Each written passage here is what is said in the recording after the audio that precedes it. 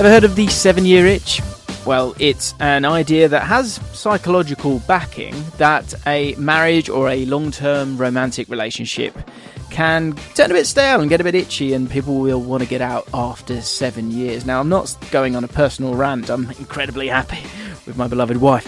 What I'm talking about is Farhad Moshiri. Now, Farhad Moshiri is the owner of Everton. He bought 49.9% in 2016 and then upped his stake in January 2022 to 94%. He spent £731 million with Everton, and after 7 years, he's looking to get out. So within the month of his 7th anniversary, I sat down with Baz from Toffee TV to dissect the ripple effects of having this man, this billionaire, as the owner of Everton. A guy who came in, who was supposed to be the cash injection that this club needed, and now he finds himself at loggerheads. 7 years on, there is toxicity between himself and the fans, but he has put his money where his mouth is. There is a brand new stadium being made for Everton, but overall it has felt quite catastrophic, and the protests are regular when it comes to the Everton fan base who want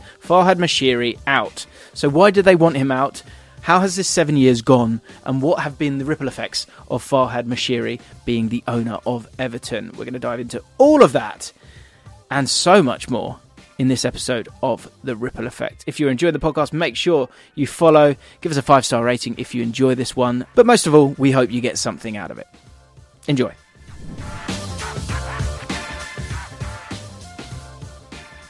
So Baz, I've known you a long time, and we don't get to sit down too often, but generally it kind of is under these circumstances. It's an anniversary that I think neither of us are really sort of enjoying too much, but it is lovely to sit down and chat with you.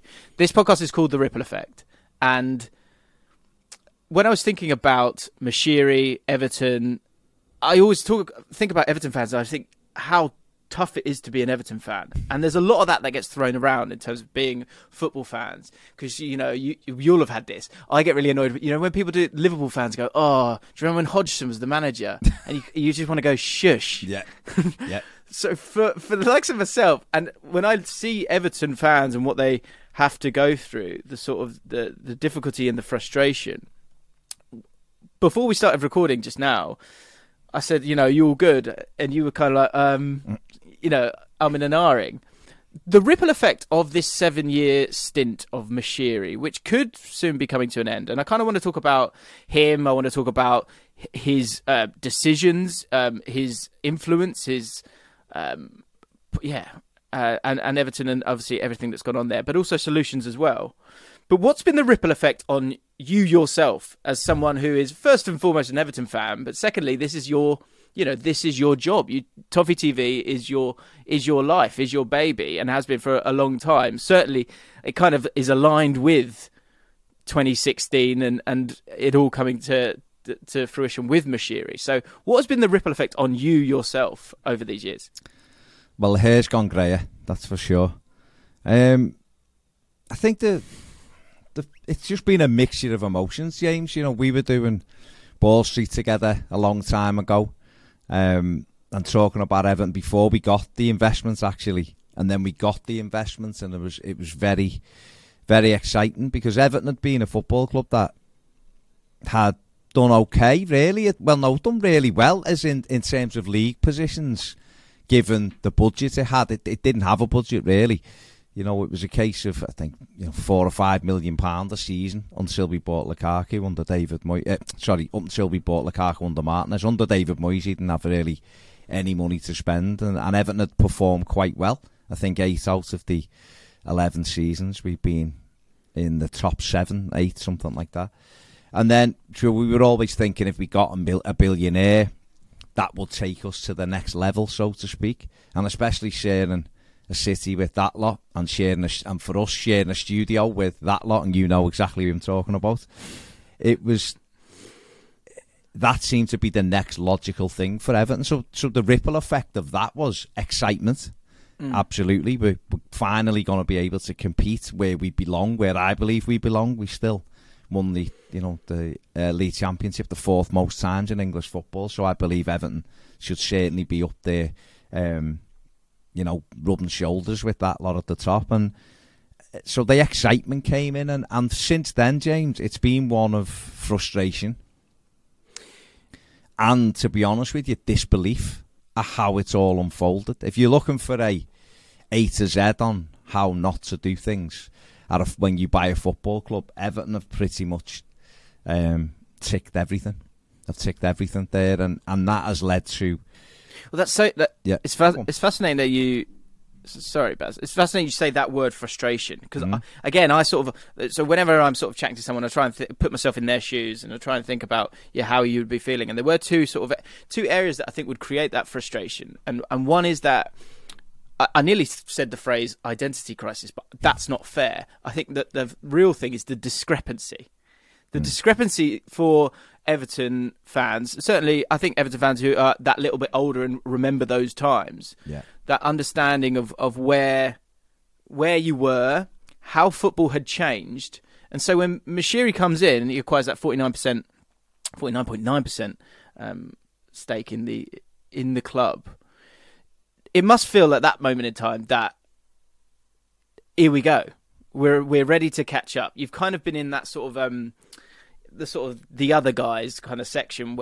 Tottenham were an interesting one. Newcastle were an interesting one as well. There's a great article on The Athletic talking about how at that time Newcastle actually went down that season, and Tottenham were sort of just starting to find their feet. And you so for now, for people who maybe are listening to this podcast and are now just getting into the game and thinking, who are the guys that do well, who are the guys that don't do well, Everton were alongside Tottenham, Newcastle in particular. Tottenham, I think, is a really good example.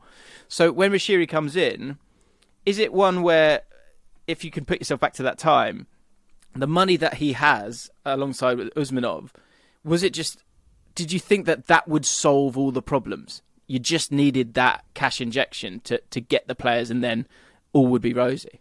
Yes, if you want the short answer, because you've seen something almost hitting a glass ceiling for a long time. I worked at the club for 11 years. I knew exactly what the finances were in terms of how much we could spend, kind of thing. I think most Evertonians did anyway. So you're thinking, well, we've performed at a good level. If we just had that extra bit of freedom to go and strengthen this squad, then surely the natural progression is upwards. The Newcastle thing, without being disrespectful to Newcastle, they've never been alongside Everton. They've had good spells, but they still never won anything. I think now they're in a great position. I think they're going to do really well, because if they just look and say, right, what would Everton do, and do the exact opposite, they'd probably be fine. So they're building now, but Spurs is the actual one. Spurs is the one because they have, one of the big five, original big five like Everton, didn't spend huge amounts of money. The Gareth Bale money got them players, and that was really the most they'd spent. But what they've done in that time, and don't forget, while we had David Moyes, he turned Tottenham down twice. He was like, no, not bigger than Everton, not better placed than Everton, kind of thing, and stayed where he was. Spurs have been fantastic for the last 10 years, whatever. Pochettino comes in. Obviously, they've had Harry Kane, who's tremendous, and that really helps. And they've just built and put a good side together. Now, we both know Flav and know his frustrations of that, because they've not been able to go that final step, but they've got a new stadium, and you look at them now, and they are massive now. They're ready for success, but they just can't seem to get it. So that's kind of the path we hoped Everton would go on with, that money, and certainly being able to have that bit more freedom in the budget to buy better players, which you just naturally think certainly gives us a better chance. And quite frankly, James, it's the decision making from there that has been atrocious, really. Yeah, we'll talk about the stadium as well, because I think that's a complex element in this. Yeah. And of course the recruitment as well. In terms of that instant effect when Moshiri takes over, do you think the arrival of Moshiri meant that Martinez's departure became inevitable, because you were looking at him as a manager, and previously you were thinking smart guy, diligent guy, getting the best out of what we've got, but all of a sudden there's a video that went a little bit viral. I think it was Cheeky Sport chatting to Everton fans after a semi-final, and they're talking about the likes of, wanting Pellegrini, who obviously was a very important manager at the time, wanting Jose Mourinho as well.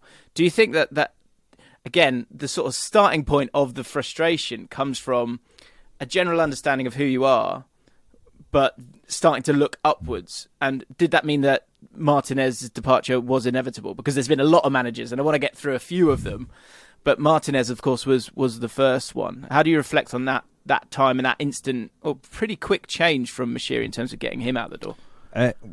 Well, I mean, Evertonians will tell you that Martinez was on his way down anyway. A different owner, or a different chairman, Martinez would have gone earlier. People will look. What you have to look at is get the information to before Moshiri. So we have it all up to. We have David Moyes till 2013. So like I've just said before, 8 out of 11 finishes, top 7, top 8. Martinez comes in and doesn't mess with it too much, but adds Lukaku, Gareth Barry, James McCarthy. Everton finished 5th and should have finished 4th in the 2013-14 season. We blow it. We beat Arsenal and it's in our hands and we blow it. And then for 2 seasons, Everton are 11th with arguably a better side than what Moyes had mostly.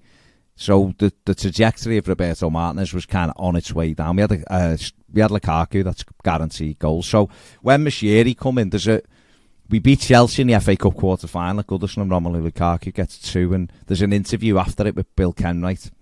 And Farhad Moshiri, I think it was the first game he'd been to, and he's there with Bill Kenwright. And Martinez is there, I think, or it's those two. And Kenwright's talking about, Martinez is got the greatest manager in the world. And Moshiri just looks at the floor as if to say, yeah, all right, mate. So really at the time, James, it was inevitable that he was going to be removed as the manager anyway. In terms of those two, because I think that's an interesting relationship there with very different people involved. Kenwright stayed, and that was a kind of a big part when Moshiri came in. He wanted Kenwright to stay as the chairman. Kenwright seems quite sentimental. Moshiri seems quite impatient. His own words. He says that he's been impatient with managers. What has been the ripple effect of having those two working together all the time? Do you think that has... I think there was probably a desire that they might balance each other out, but has it just actually led to more confusion? Yeah, I think you've just used the perfect word right at the end there. Confusion in the football club, confusion amongst the fans. Doesn't seem really to be in any balance, because what seems to happen without being in there, so you don't know, do you, without sitting in a boardroom or listening to them on the phone, whatever, everybody seems to defer to the owner.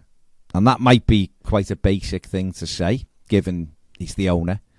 But I'm not sure that Bill Kenwright and others have challenged Farhad Moshiri often enough or as part of their role. And I guess it's difficult, because if you own something and you've put me in as a boss kind of thing, but you're not hands-on, but I want to make changes and you really don't, how do I make you make those changes, sort of thing, without stepping down? And that's never happened. It's not happening now with I know we'll come on to that, but with the stuff what's gone on, it still hasn't happened. So during those 7 years, there has been confusion. You used the perfect term, like I've just said, confusion.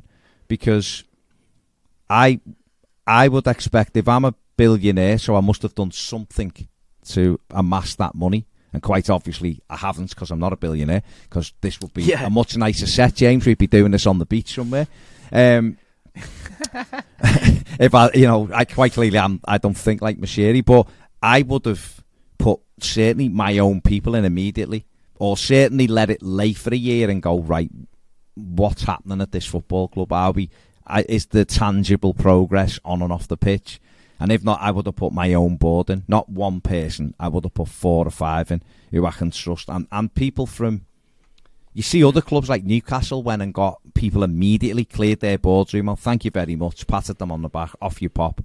And put a whole set of their own people in. Because then you're accountable. You've chosen them. You're accountable. I think what Moshiri did. Leaving Bill Kenwright in there and everything else that's gone since. That's that's the state of confusion from me as to why that has happened. Right. Because I think that's what I was doing is, and I'm bad for this, is that I kind of end up trying to sort of go, well, what's he supposed to do? Yeah. On quite a few occasions. And so, because sometimes you kind of don't know what's right or what's wrong until you kind of get the other side of it. And that is some of the things that will be kind of, if you are trying to be kind to Moshiri, is this understanding that, you know, he's put in 731 million in terms of he's buying a stadium, but at the same time he's being hands-on. And I agree with you. I think there is, unless the owner provides that clarity, maybe I'm getting to the point here in my own mind, unless the owner provides that clarity, accountability and freedom for his staff to do what they're paid to do, then there will always be that confusion. Because I think another thing that's been labelled at him is, first of all, getting involved with these kind of sackings. It is quite an awkward, odd thing to do, is that you own something, you're going to bankroll it, you're going to spend all this money on it, and you don't get to make the decisions. Yeah, that is quite an odd thing. That's not, you know, exclusive to Everton. It's exclusive to like most, you know, to every single owner. It's weird. These sort of, you know, I think there's sometimes, and again, this isn't at Everton fans, but I'm having it with QPR at the moment. This idea of sack the board. Well, you know, if we sack our board, we don't have people that sort of allow us to continue to continue as a football club. So with Moshiri, is the sort of the fact that he had that hands-on approach, is that something that you can provide any kind of respect for, or should he have really had a couple of goes and then stayed away from it? You know, he obviously did that. Like Coman was sacked early, Silva was sacked early. Silva's obviously gone on to do incredible stuff with Fulham, although it's taken a couple of goes at it. This sort of hands-on approach. Another one is the Marcel Brands element of it. You bring in the director of football. It seems like, you know, he affected the way that what he'd initially put him in to do, which was to bring through young players, and then all of a sudden he's trying to buy these sort of Hollywood signings. What redeeming features of Moshiri can you provide in terms of what he's been trying to do here? Redeeming features. Well, he's put his money in. That's a redeeming feature. He has made money available. There's no question about that. Mostly. You see, I had no issue with him really. You do it. You either do the thing Newcastle did, which looked and said, and it was a bit different. Newcastle, don't forget though, because it's like, if someone buys Everton now, someone was buying Everton right now, the easiest win, if I'm buying Everton off Farhad Moshiri, the easiest win for me is to clear the board out straight away. Because the fan base then go, this man's listening to us and he's one, you know, we can get on board. Which was what Newcastle did. Because obviously Mike Ashley and everything round it, the fans protest, they weren't happy. So the easiest win for Newcastle was to clear the board out, which they did.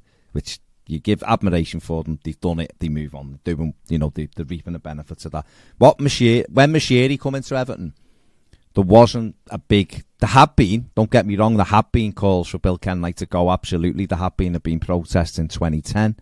People weren't happy, but it wasn't the way it is now. So Farhad Moshiri buys it. I've got a bit of sympathy for him for saying, okay, let's have a look at how it runs then. Because Everton Football Club, if a neutral's looking at it, someone like yourself, James, you would look and go, well, they were obviously run okay because they were still performing. They were, you know, I'd had lots of time in the top 7, 8, FA Cup semi-final, League Cup semi-finals. They were doing okay. So from a business perspective, they're coming in very low debt. They're obviously, you know, just keeping within everything. Don't forget FFP or profit and sustainability hadn't quite fully kicked in when Moshiri took over. So he comes in and goes, well, I'll leave that in place for. Now, what I think he should have done, if he's not going to make the wholesale changes from day one, then he should have had a period of assessment for everything. Now, Everton have been losing money most seasons because, A, there's been no adult in the room when we were spending the money to say, this is great, you opening your wallet. And this would have been fine 10 years ago. Because as long as you're opening your wallet, we can buy players and we can do whatever we want. But the landscape was changing. So nobody just put a hold on that. And so I've got sympathy for him because he did open his wallet and go, yeah, go ahead, I want him. The problem is you either, and you've said it before, no owners really do it, but if you want to really be hands-on, then make yourself the chairman or something. Become a board member. He's never been a board member. So it's great making decisions, but why have you got a board then and a chairman if you're just doing it anyway? So it looks like from me, and he might, if I sat with him, he might tell me something different. It just looks like when we've all played Championship Manager or FIFA, and we just go, right, this club isn't doing anything, buy this striker over here. He's not really listening to anybody. So that's where the critical side of that comes in, is that his decision making has been poor, and he's took advice off people he probably shouldn't have done. That's really interesting, because the ripple effect then for him is that just spending money is not enough. You have to have some sort of thought with that as well. Absolutely. We're going to dive into that in far more detail, having a look at the buys and the possible moment, I think, where it all started to really, really turn after this.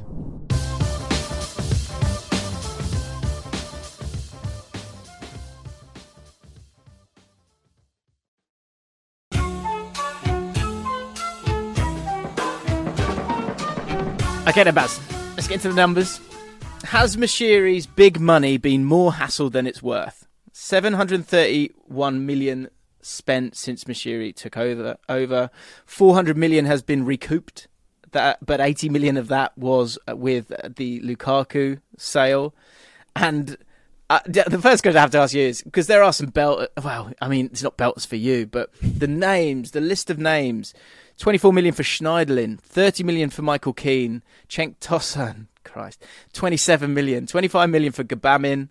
Also players like Andre Gomez, Dele Alli, Yerry Mina has had his moments but keeps getting injured.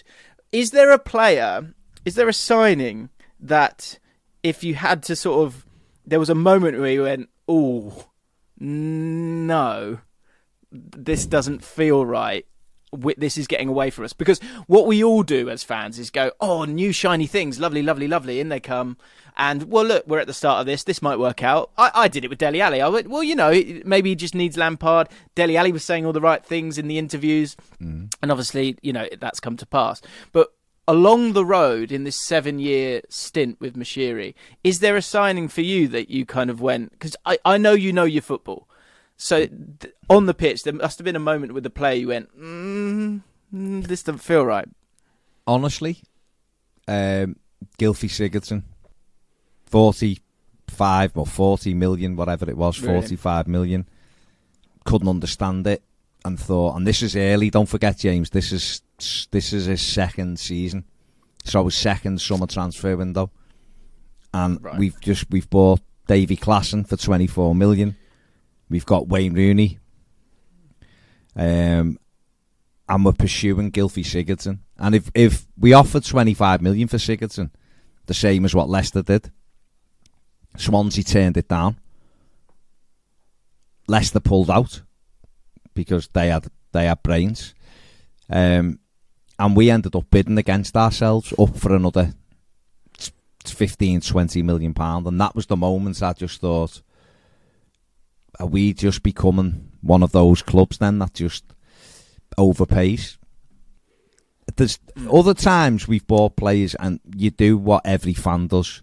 You want to give them, I'll be honest, I've struggled this summer with a couple of signings, I won't lie, but we might come on to that in a bit. But you do that thing where you always go, but we do need someone like that, or we do need someone, and they probably settle at our club, and because you try to be hopeful every time, especially doing this job. You know the saying, James, the amount of videos we've done.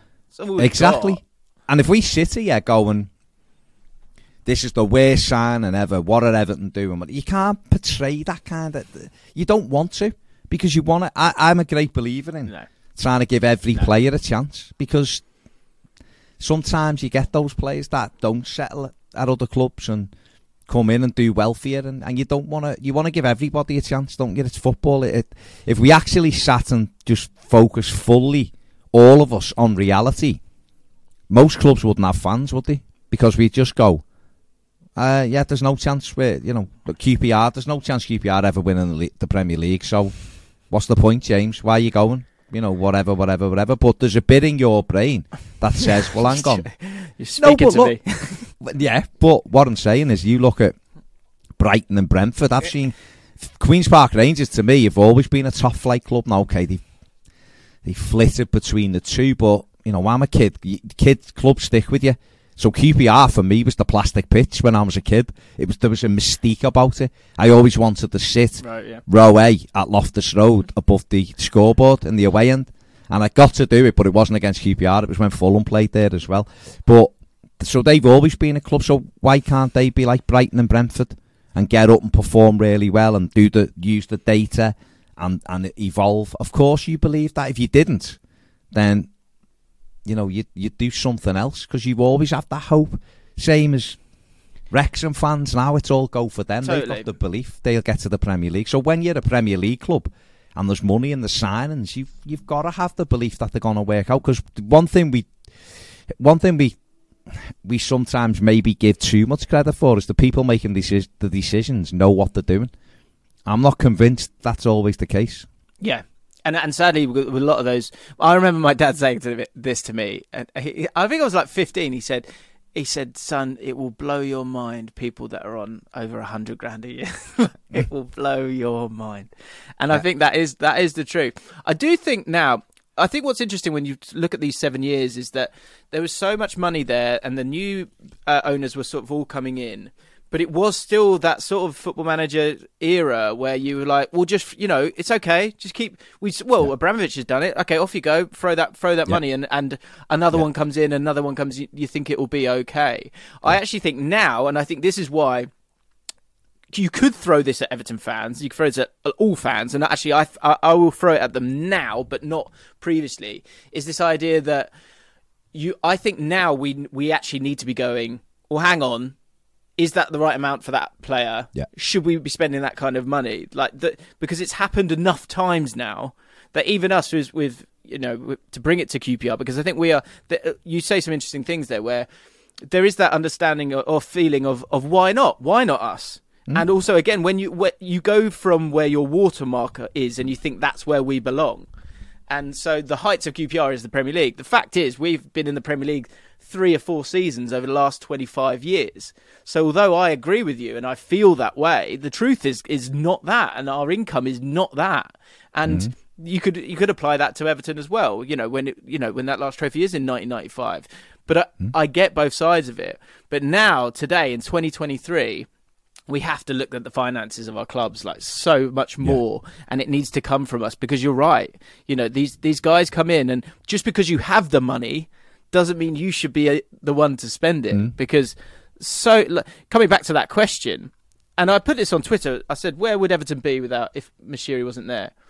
And what's funny and realistic, I guess, about it all, and actually kind of heartbreaking, is that most people go 6th to 9th, the odd Europa League push, 8th to 14th. Yeah. So it's amazing how much we dream for so little. It's crazy. To answer that question then, do you think the money has been more hassle than it's worth? Would you have been better off if you'd had to just sort of stay within your means? Do you think you would have got more out of those players in the squad? Because I think that is something that we see with Brighton and Brentford I think we've seen it in our industry as well, where when you don't have all the money, you have a different kind of hunger and a different kind of ingenuity to work smarter instead of being sort of a bit gluttonous. Do you think that with this 730 million that's been spent on all these players that we sort of just run through there, do you think you would have been better off if he'd been very, very sort of tight-pursed? It's tough to say. I mean, it's easy to say yes, because the money hasn't produced, has it? Let's be honest. We had, 7th to 8th places. So the first 3 years, still top 8. The next 3, we've underperformed for various reasons. But we've made some terrible decisions, money-wise. I mean, one thing I will say about the money, that's always the headliner.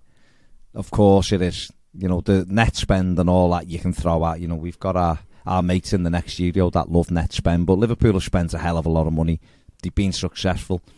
But Everton hadn't spent money. David Moyes, I think, walked out having spent 130 million in 11 years, I think. So Everton hadn't spent money for a long time and had to try to catch up, certainly with wages and stuff. But we have wasted the money. And so in terms of if we'd have just carried on with what we doing things the way we did it, would we be better? Depends who makes the decisions. If David Moyes was at the club, then I would say yes.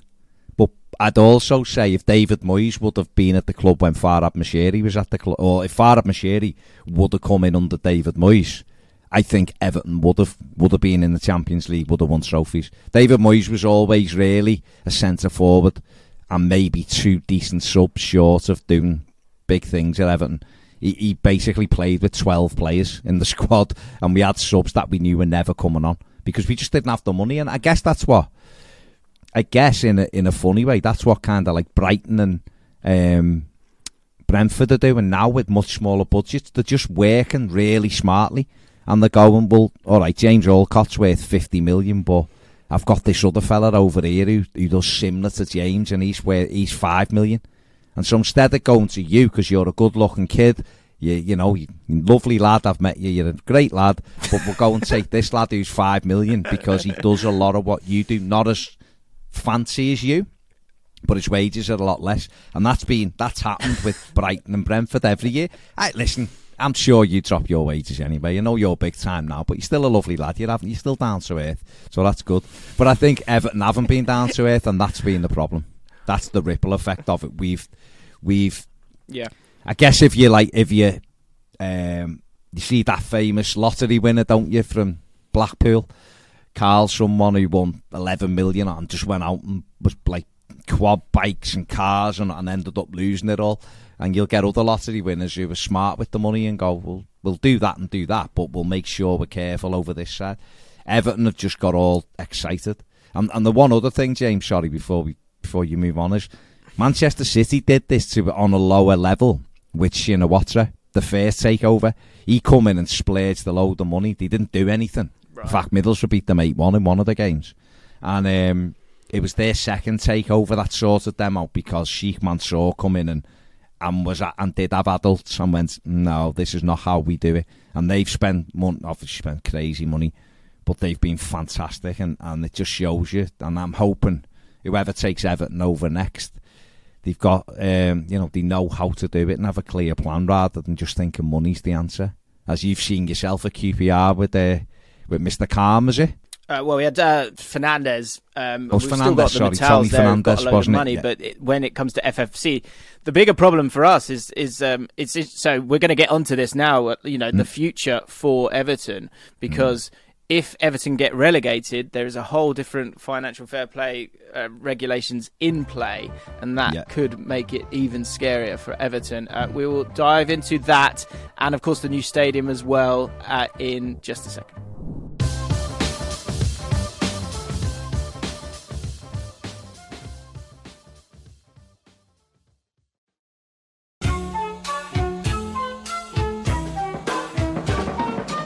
Right, I wasn't going to ask this question. My producer is an Everton fan, and he wrote this in what's supposed to be quite a neutral document.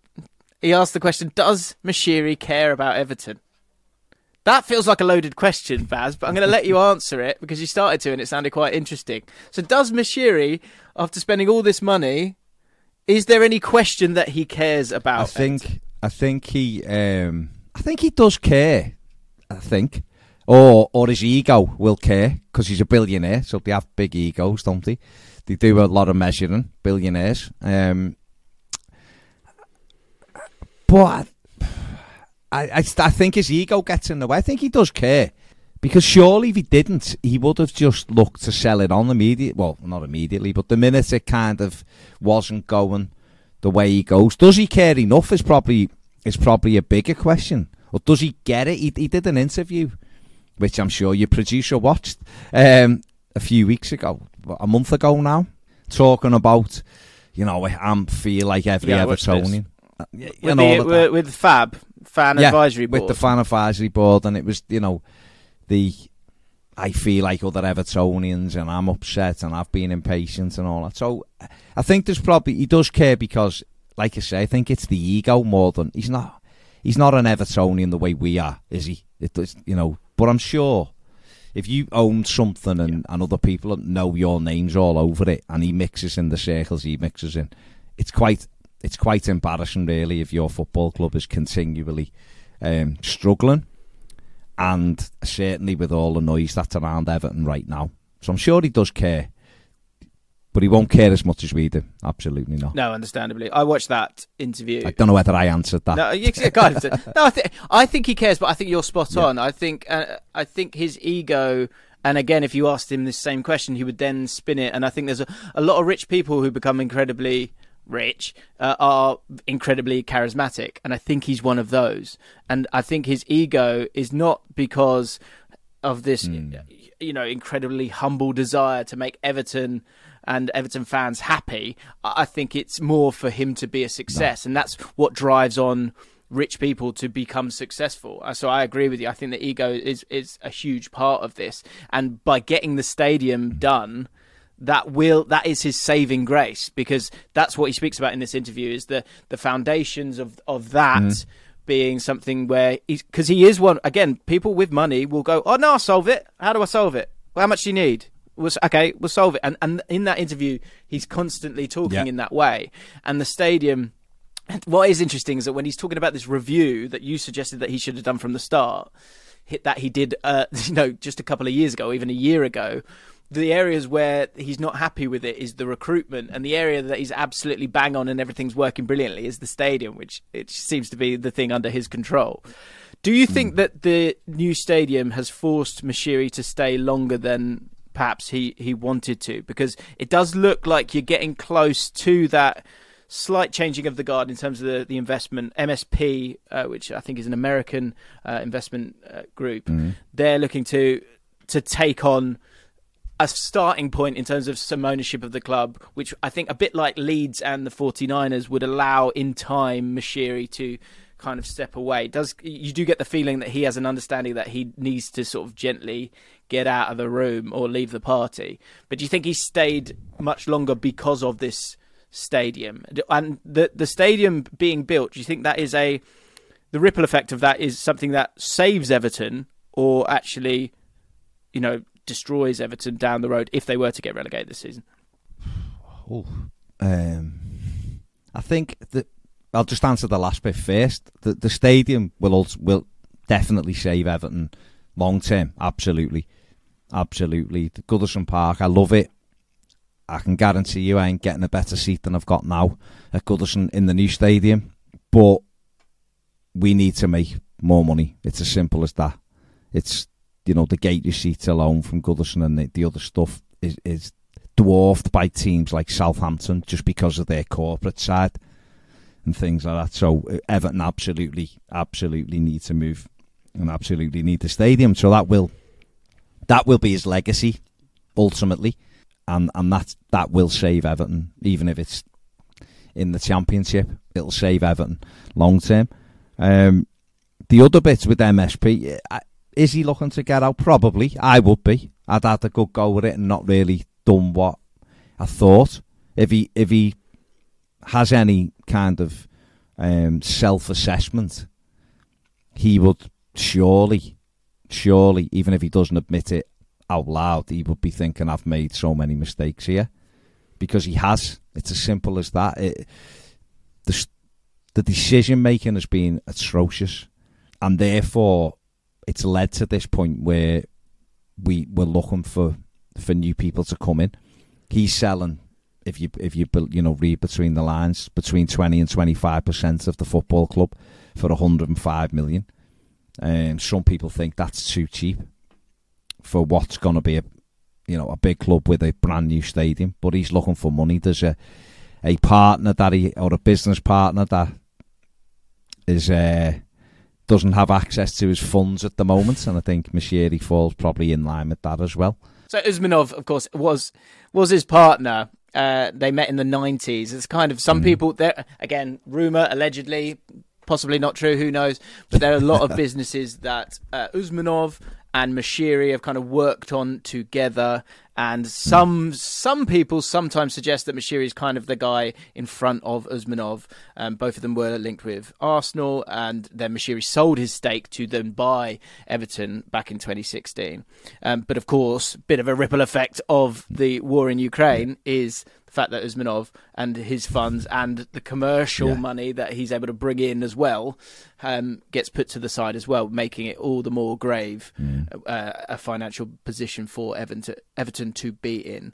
It does seem like he is going to kind of bankroll the stadium, and so there is that safety of that. Do you think there's any way that he would full stop walk away, or do you think we're close enough with the MSP change for Everton to be safeguarded? Because from where you were to where you could go, and again, to use those QPR parallels, to sort of fall off a cliff into the Championship, because that's kind of how it feels as long as you, certainly if you don't go straight back up in those first 3 years. For those of you who don't know, when you go into the Championship, you receive 55% of the amount that each Premier League team would collect under an equal share of broadcast revenue for parachute payments. And then the year after that, it's 45%. In the second year, 20% after that. So that's around £40 million, 50 million euros, then £35 million, then £50 million. And so for the wages that Premier League players get and poorly run Premier League teams players get, that can get pretty scary pretty quickly, and you have to cut the wage bill pretty quickly. I would suggest that Everton would always be okay in terms of being able to bounce back up at some stage, due to, that's I think when they really would be able to rely on the size of the club, because you're always going to attract players. But I'm kind of getting towards that, that moment of Everton possibly going down. Some people will chuck this at people and go, oh, sometimes it's kind of good to go down. Where do you sit on this one? Because you've kind of been in purgatory in terms of that mid-table area for a long time now. If you do go down, does that scare you, or do you think it could freshen things up in any way? No, of course, it's going to scare everybody, isn't it? Everton haven't been relegated for 72 years. And they're the longest. We've played the most games in a top flight. So, of course, it'd be a huge story. It was a huge story last season, and we haven't learned from it. We repeated exactly the stuff we did last year. So therefore, we deserve what we get. If you don't put, everybody knows Everton needed front players, and we didn't get them in. And you look at it now, and if Everton would have had, he said it himself, didn't he, in the interview? Exactly. If Everton would have had a striker, they wouldn't be anywhere near the trouble they're in. And that's just as simple as that. If they'd have sacked Frank Lampard after Bournemouth, or certainly after Brighton at home, and Dyche had come in then, they probably wouldn't be in trouble now. So it is what it is. It's all happened. You can't go back. Of course, I'm scared of going down. I think what Everton would have to do, there would be a fire sale. Of course, there would be. Jordan Pickford ain't staying. England's goalkeeper's not playing in the Championship. That's for sure. And there'd be half a dozen at least who would have to be sold. But then you look at clubs like Burnley, you've got one go at it, really. I think a club of Everton's size would have one go at it, really, before it would become terrifying. That in itself is terrifying, because that's been the whole problem, is that so you're relying on, we've got this one moment of cash injection to a point when it comes to the Championship to solve this. Who are our guys? And Thelwell is the director of football now. Marcel Brands was someone that was, there was a lot of interference with him. He generally has an okay reputation, but Moshiri seemed to fiddle and try to bring in these Hollywood signings. So that terrifying thing with that would be, and that does have a ripple effect onto the pitch, doesn't it? Like, when you know that pressure is there anyway, then you bring in these players and that pressure will be put on them, probably for an inflated price because it's Everton. If you do go down, that's the spiral, isn't it? That's the scary thing, because if you waste that money again when you're already in a tricky position, then it gets really frightening. Yeah, I'll have nowhere left by the end of this, James, if you keep giving me these facts. But you're absolutely right. The ripple effect of it is, it changes the face of it changes the football club forever. And therefore, you do have a one and go. Burnley have done tremendously well. They're waltzing back up. And sometimes, Newcastle have done it quite well. When they've been relegated, they've come straight back up. You have to do it. You have to be ready for it. It would say, some people would say obviously what it would do is clear FFP out the Premier League. Profit and sustainability will go because Everton aren't in the Premier League. So it would reset to naught, which means if you come back up in a year, then I get people saying that's good for us actually because we're not on the naughty step again. We'll have money and we can spend money like Villa did and Forest did and teams like that. Fine, that's great, but you're starting at a lower level already. And obviously you can spend some money in the Championship because you'll only be playing under the EFL rules for 1 year. That's why I'm saying they have one go at it. If it becomes 2 goes at it, you have to cut your cloth accordingly. You've just pointed out the difference in the payment. So again, you're slashing again at the end of that year. So it is huge. And the other thing as well, James, I think, which is a lot of people do overlook, we're all very emotive, as in it's our football club. It's, when I keep joking and going, well, 33 wins next season, I can get used to that. We'll win most games and everything. But the reality of it is, and this is a real thing, especially given the way the country is in general and the way people are in general, half of Everton's workforce will probably lose their jobs if they're relegated. And that's a real thing. We don't, as football fans, we go to a match and we watch the game and we talk in the pub or we talk on things like this or on WhatsApp to our mates and whatever about the team and the players and all that. But people forget the other people, the people who actually make the football club work and make the match days work and stuff like that. And the first thing you would do is when you're relegated is you cut costs immediately. And the easiest people to cut, easier than players, are staff. And that's what will happen. And they're the people that I feel sorry for. I've worked with some of these people and their jobs will be at risk.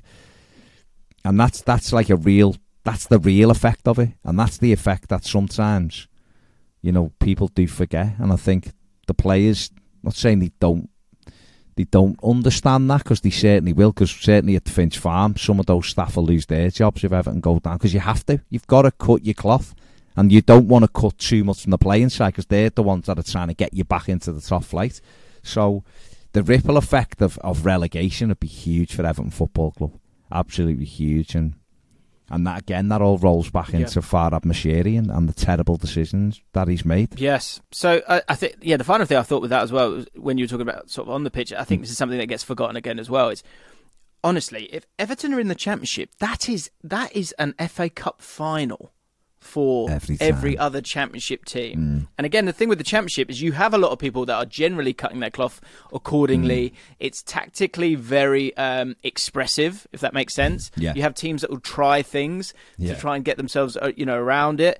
And so, again, that gluttony that you've sort of seen with Everton in the Championship against teams that are up for it.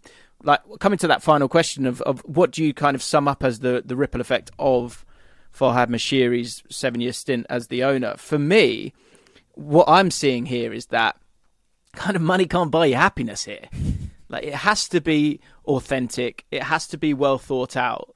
And value is an interesting word that I'm thinking about a lot at the moment. And players feeling valuable and feeling valued, fans being communicated to and feeling valuable and staying within it. It's very actually rarely, and actually players on the pitch, you think of David Moyes and what he got out of some of the players that were there. They felt valued. They weren't valuable, but they felt valued. And that will take you very, very far in this league. When we look at Brighton and Brentford, and then you look at the opposite where you got players coming from Hollywood teams that don't have the hunger, that are valuable, but aren't valuable to the football club. That is the biggest ripple effect of this. And I think that's been the thing that you've seen with Moshiri time and again, be it with bringing in someone like Ancelotti, who had an all right start, but then bringing likes of James Rodriguez, Gylfi Sigurdsson, as you said, and spending all that money with this sort of odd kind of romance instead of living in reality. That's been the problem for Farhad Moshiri for me. The ripple effect of him coming in is that he's been living in a bit of a dreamland and kind of going, it'll be okay. It's not okay unless you put the work in. And I don't think the work and the accountability and the everyone from top to bottom feeling accountable and valued, that's been the biggest ripple effect for me with Moshiri, because he's tried to just spend it away. For you, how do you see this 7-year period of Moshiri? What has been the ripple effect of him? I mean, you made some some excellent points there. It has been that. It's, people look at Manchester City and they'll, the money and everything, but they also worked extremely hard at getting the right people in. And the ripple effect of Farhad Moshiri is a fella that comes into a bar with money and buys everyone a bevy, and people want to be his mate and all that. And he listens to those people who don't, or I believe, don't always have his best interests. I'm talking, Kids Euroband's been all over Everton. Comes on radio shows and says he's never recommended anyone to Everton, which is nonsense, because he has, and he said he has in the past, so he's like rewriting history almost. And Farhad Moshiri's listened to those people because if I'm a football agent, of course, I want you to take this player so I get a big cut of it. Whether that player is any good for Everton's irrelevant. We saw that with Anwar El Ghazi last year. I think he played 11 minutes, on loan, something like that. That was it. No one wanted him. Rafa Benitez at the time didn't want him. Frank Lampard certainly didn't want him. And he was, guess who represents him. So, that has been, the ripple effect has been thinking, like you just said, you can throw money around without doing the hard work. You can just go, yeah, I've got this big ton of money, and if I just spend it on... you see, Delhi's a different thing. Delhi, I understood the gamble. Everton still haven't paid money to Spurs because he had to play 20 games before they got 10 million. That's true. And he never done it. So Delhi, I kind of understood. If he'd have come in, and even if we'd have got 75% of what he was at Spurs, it'd have been a great signing for Everton. It hasn't worked. But there's been others, we keep mentioning ones. Throwing 45 million at Gylfi Sigurdsson. Absolute nonsense. And others. And even just, James, sometimes spending money that isn't a huge amount, but it just doesn't make sense. We done it in the summer. We still done it in the summer with Dwight McNeil and Neil Maupay. Everton lost Richarlison, who was our top scorer last season and a real talisman for Everton. And we were already a team that was short on goals. And we bought... This is not being disrespectful to Dwight McNeil. I think he's good enough to be a starter for Everton? No, not really. He's a squad player. Neil Maupay certainly isn't. But neither of those players have a history of scoring a lot of goals.